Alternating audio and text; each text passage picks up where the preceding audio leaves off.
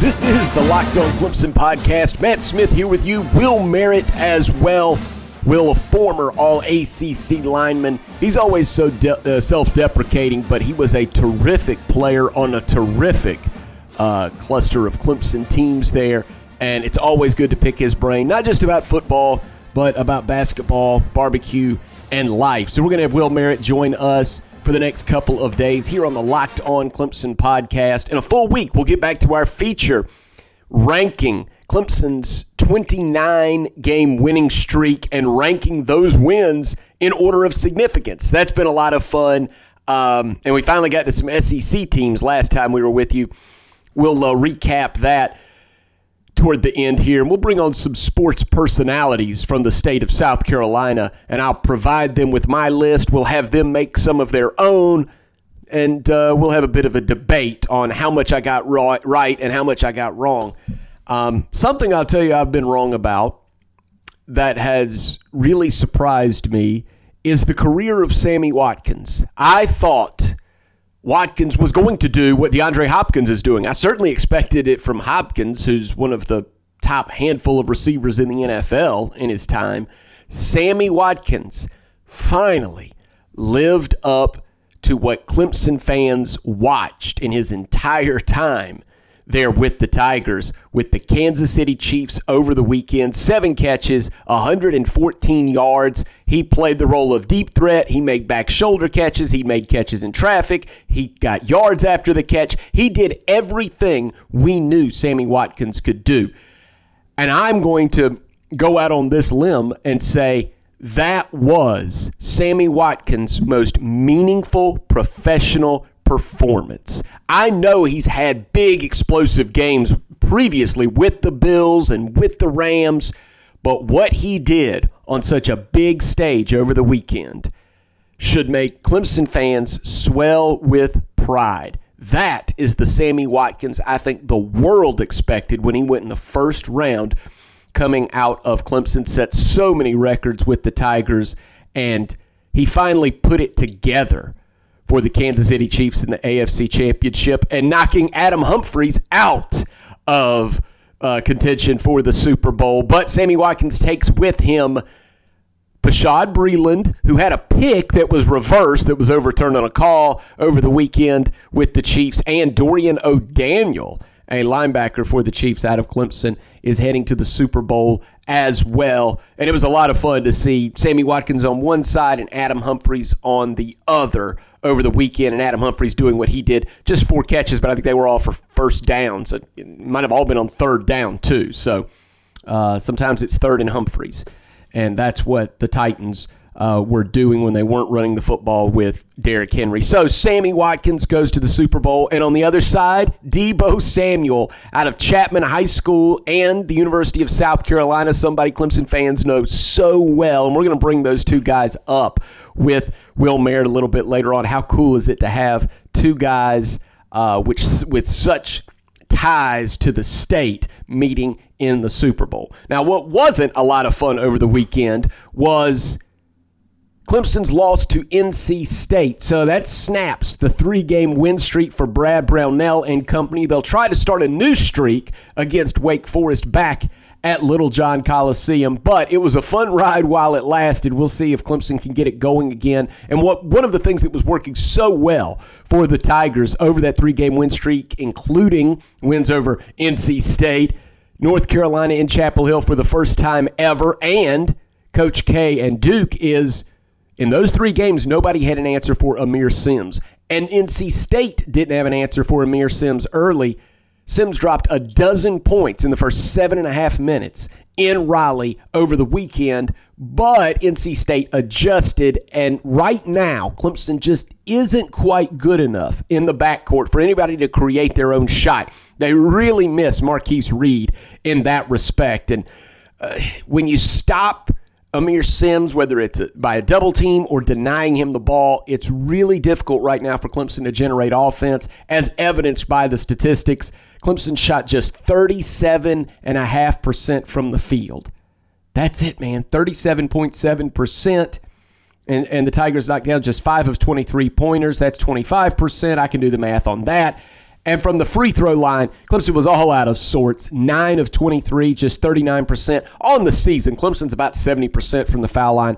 So that's not going to last. That was absolutely just a cold day for Clemson. And it's because NC State did some different things defensively. Clemson's defense was still there. They held NC State to just 60 points. I believe they're holding teams to about 64 on the season. So outstanding. But NC State's a good club, and they found a way to win.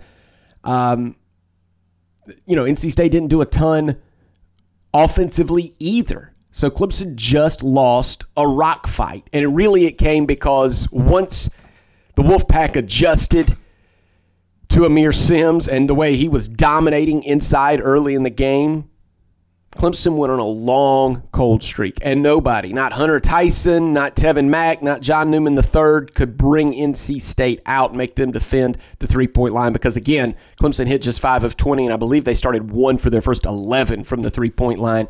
And when they were getting the freebies, just 9 of 23 from the foul line. That's going to change. Brownell will get them back in practice. Just a bad performance. But Coach Brownell will have to come up with an answer as to what to do. Where does the offense come from if Sims is neutralized?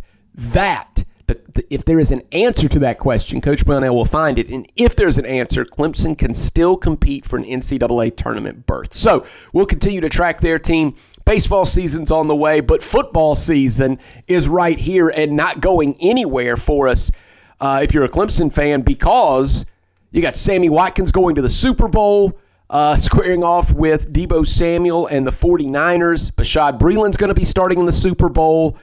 Also, the news is out that Travis Etienne is returning. What a recruiting job that is for Dabo Swinney and company. We'll talk to Will Merritt about that. Also about Isaiah Simmons and T. Higgins heading off to the NFL. Clemson loses Chase Bryce as well, who is going to hit the transfer portal. We talked about that the last time we were together, but the Tigers, with the way they have recruited, and they've got DJ Ungalalele coming in, who was just named the Polynesian Player of the Year. They ought to be okay at that position. And coming up this week on the rest of the Locked On Clemson podcast, we're going to return to our top 29 victories in Clemson's 29-game winning streak, ranking those in order of significance. Also talk about all the way too early top 25s and Heisman odds that are out that are talking about Clemson and Trevor Lawrence. And we're going to do that. We'll reach out to some people and have them join us, some writers that cover Clemson on a daily basis, get their reaction to that, and, of course, our very own Will Merritt. And speaking of Will Merritt, we've got Will next, where we're going to talk about what it's like to see both his friends that he played with when he watched those guys play in the NFL, and also now seeing Sammy Watkins go to the Super Bowl. And we'll also cover some hoops and Jeff Scott heading to South Florida. Will and Jeff are old friends, and of course Brad Scott coached Will Merritt. He was his offensive line coach when Will was at Clemson. So what is South Florida getting in Jeff and Brad Scott, both as people and coaches? So a lot of ground to cover, so you stay with us. The Locked On Clemson podcast here with you every day. It's your team. You can find us on Google, Apple, Spotify, TuneIn, Stitcher, and more, wherever you find your favorite podcasts, including LockedOnPodcast.com. Will Merritt, former All-ACC lineman, when we return, your team every day. Locked On Clemson on the Locked On Podcast Network.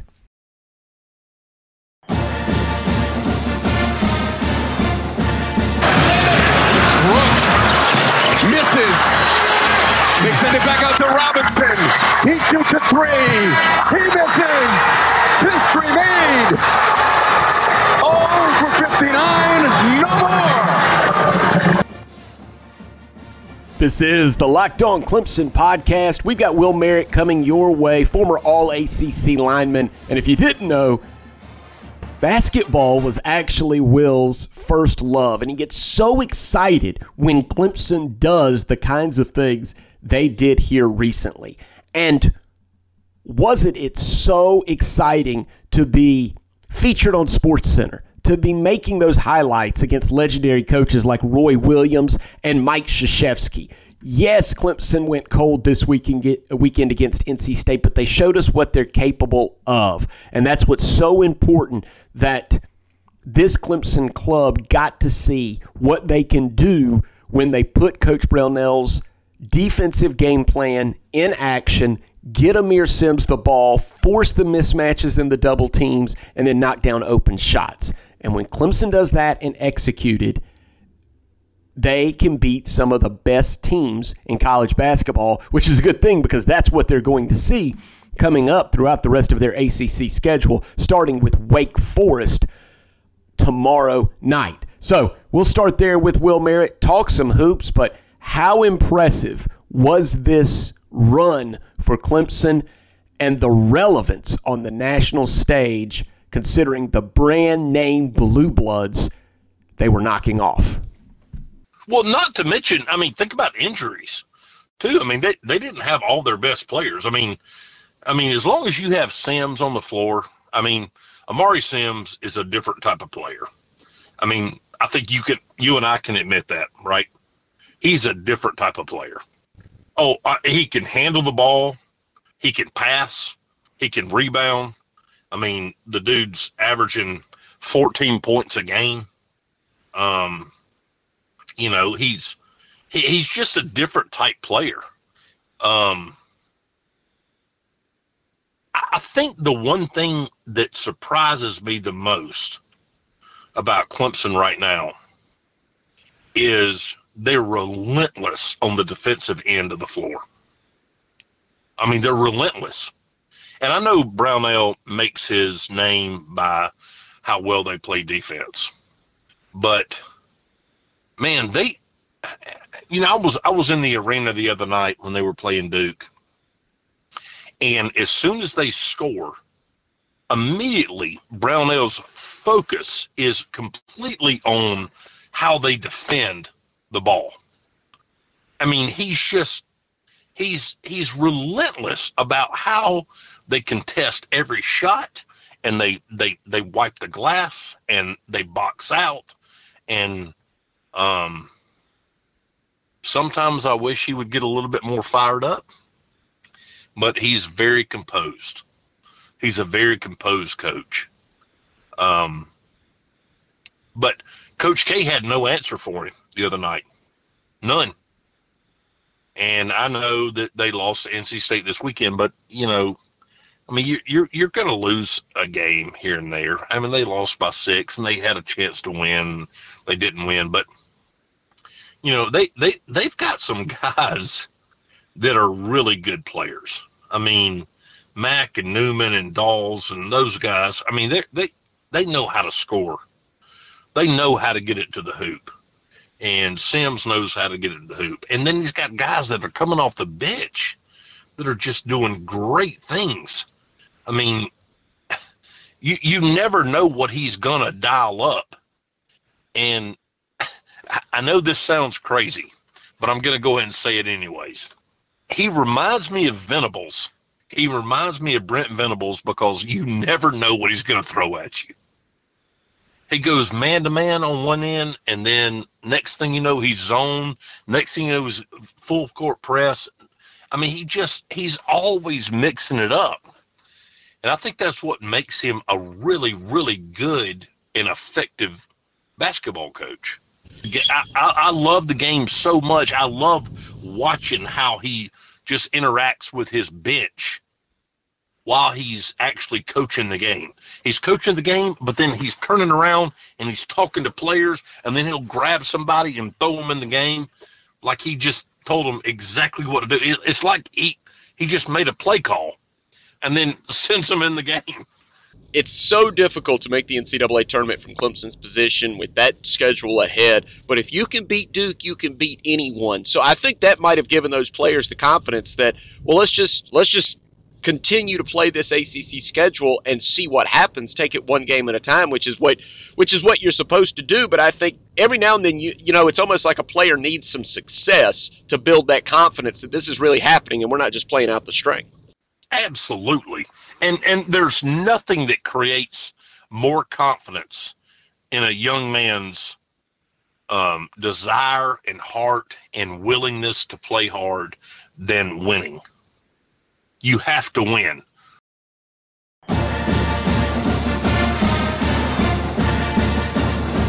This is the Locked On Clemson podcast with Will Merritt, your team every day. I'm Matt Smith. We'll bring Will back in just a second because we're going to talk football now. And, of course, the next basketball game for Brad Brownell and the Tigers. Tuesday night, Little John Coliseum against Wake Forest.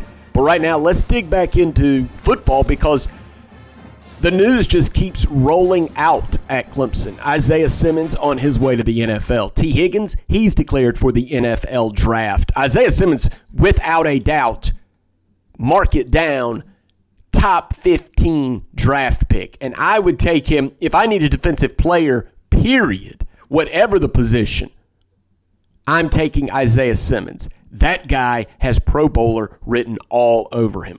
T. Higgins, it will need to be the right fit to be a first-round pick, but he could go. CBS has him projected on the back end of the first round, so T. Higgins certainly could be a first-rounder. And Travis Etienne returning to school. Chase Bryce transferring out.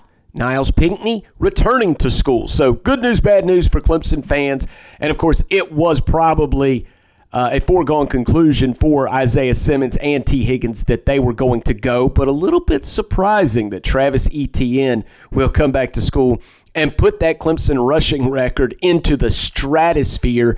And Travis also has the opportunity with another year like he had this year.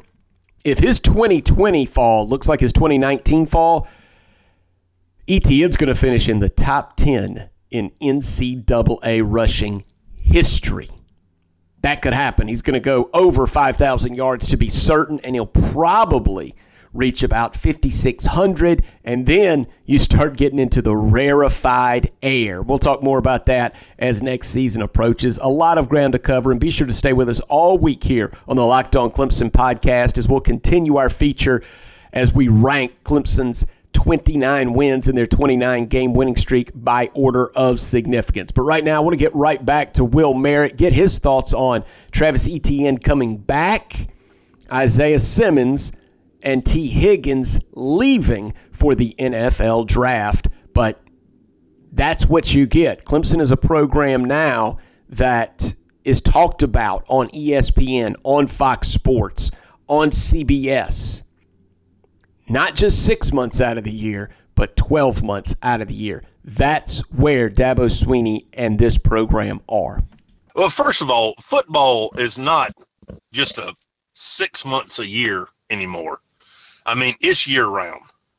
I mean, you and I both know that. I mean, 12 months a year, you've got a little bit of football, especially if you're good. They're at the top of all these, way too early top 25 list, and then you've got the end of the decade list coming out, but from ACC Network. So, and by the way, I mean, I didn't see my name on that list, and didn't make it, Will.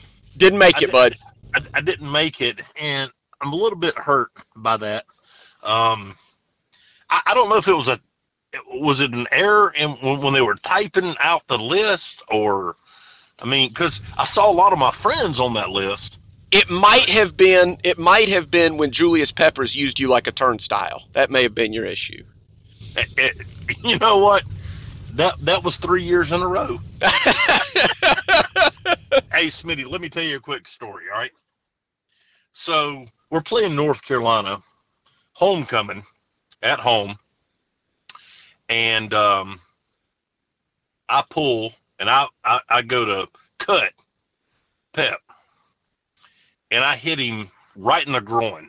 I mean, right where you're supposed to hit somebody, okay, to get their hands down. He throws up this mammoth arm. And I'm not talking about like an arm that normal people have. I'm talking about this just huge arm, and he tips the ball up in the air. Woody was trying to throw a little fade pass. Then he dives and catches it one-handed and intercepts it. And if you don't believe me, YouTube this if you want to, because it's all over YouTube. Go ahead. He intercepts the pass. And so we run to the sideline, and my offensive line coach, and I'm not going to call his name because I don't want to embarrass him, and he said, expletive, expletive, expletive. What happened, Merritt? And the only thing that could come to my mind to respond to him was DNA, coach. DNA. God gave him gifts he didn't give me. Oh. DNA. I gave every ounce of effort that I had and to get that man on the ground. And he just wasn't going to go down. He was just a man among boys. I mean, he was just a stud. And I choked him. I grabbed him. I poked him.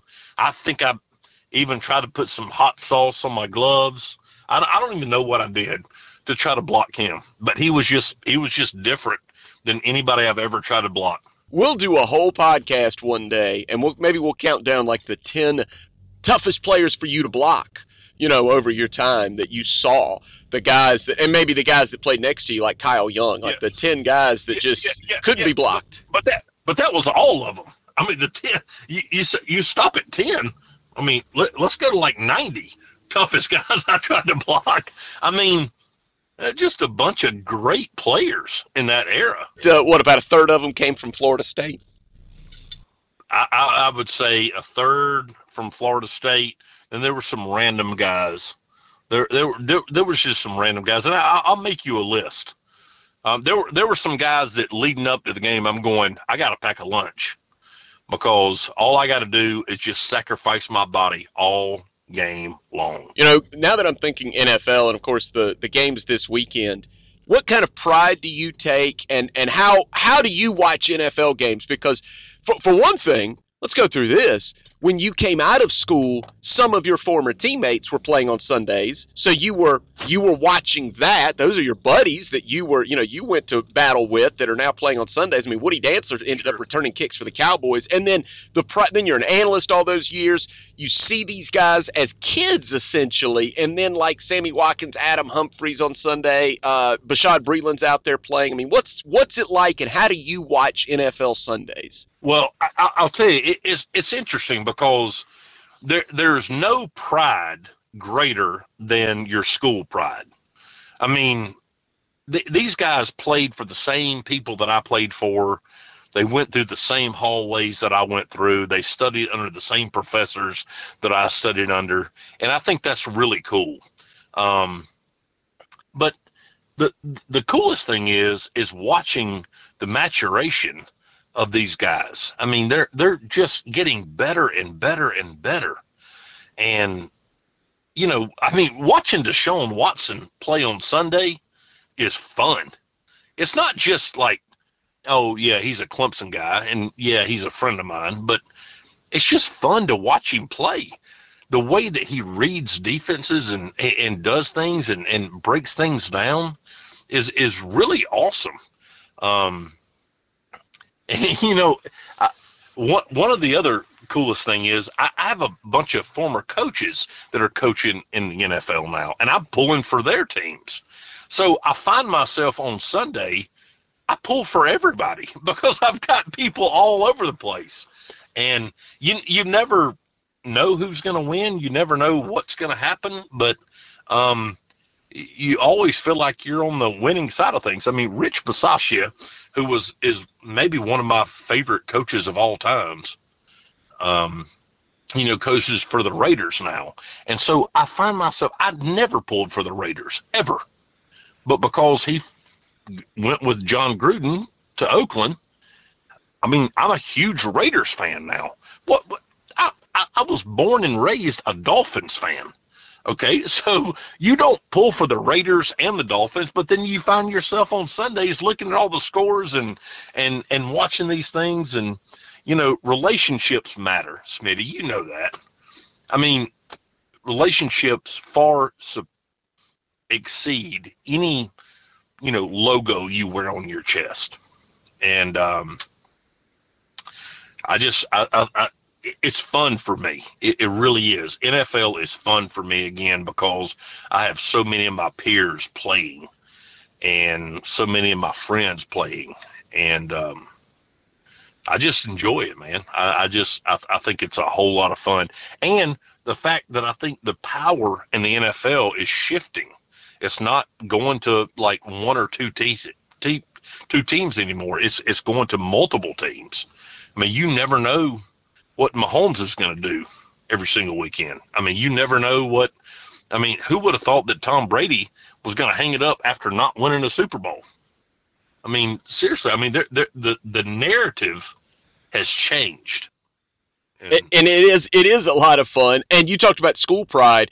And I wonder how many people, so you played at Wren High School, and how many of us that might have played in the state of South Carolina also to look on TV. I mean, I know he was a Gamecock, but the fact Deebo Samuel is from Spartanburg County is pretty cool. And then DeAndre Hopkins, he goes to Daniel High School and then does what he does. It's like that Daniel High School is not supposed to produce the best wide receiver in the NFL.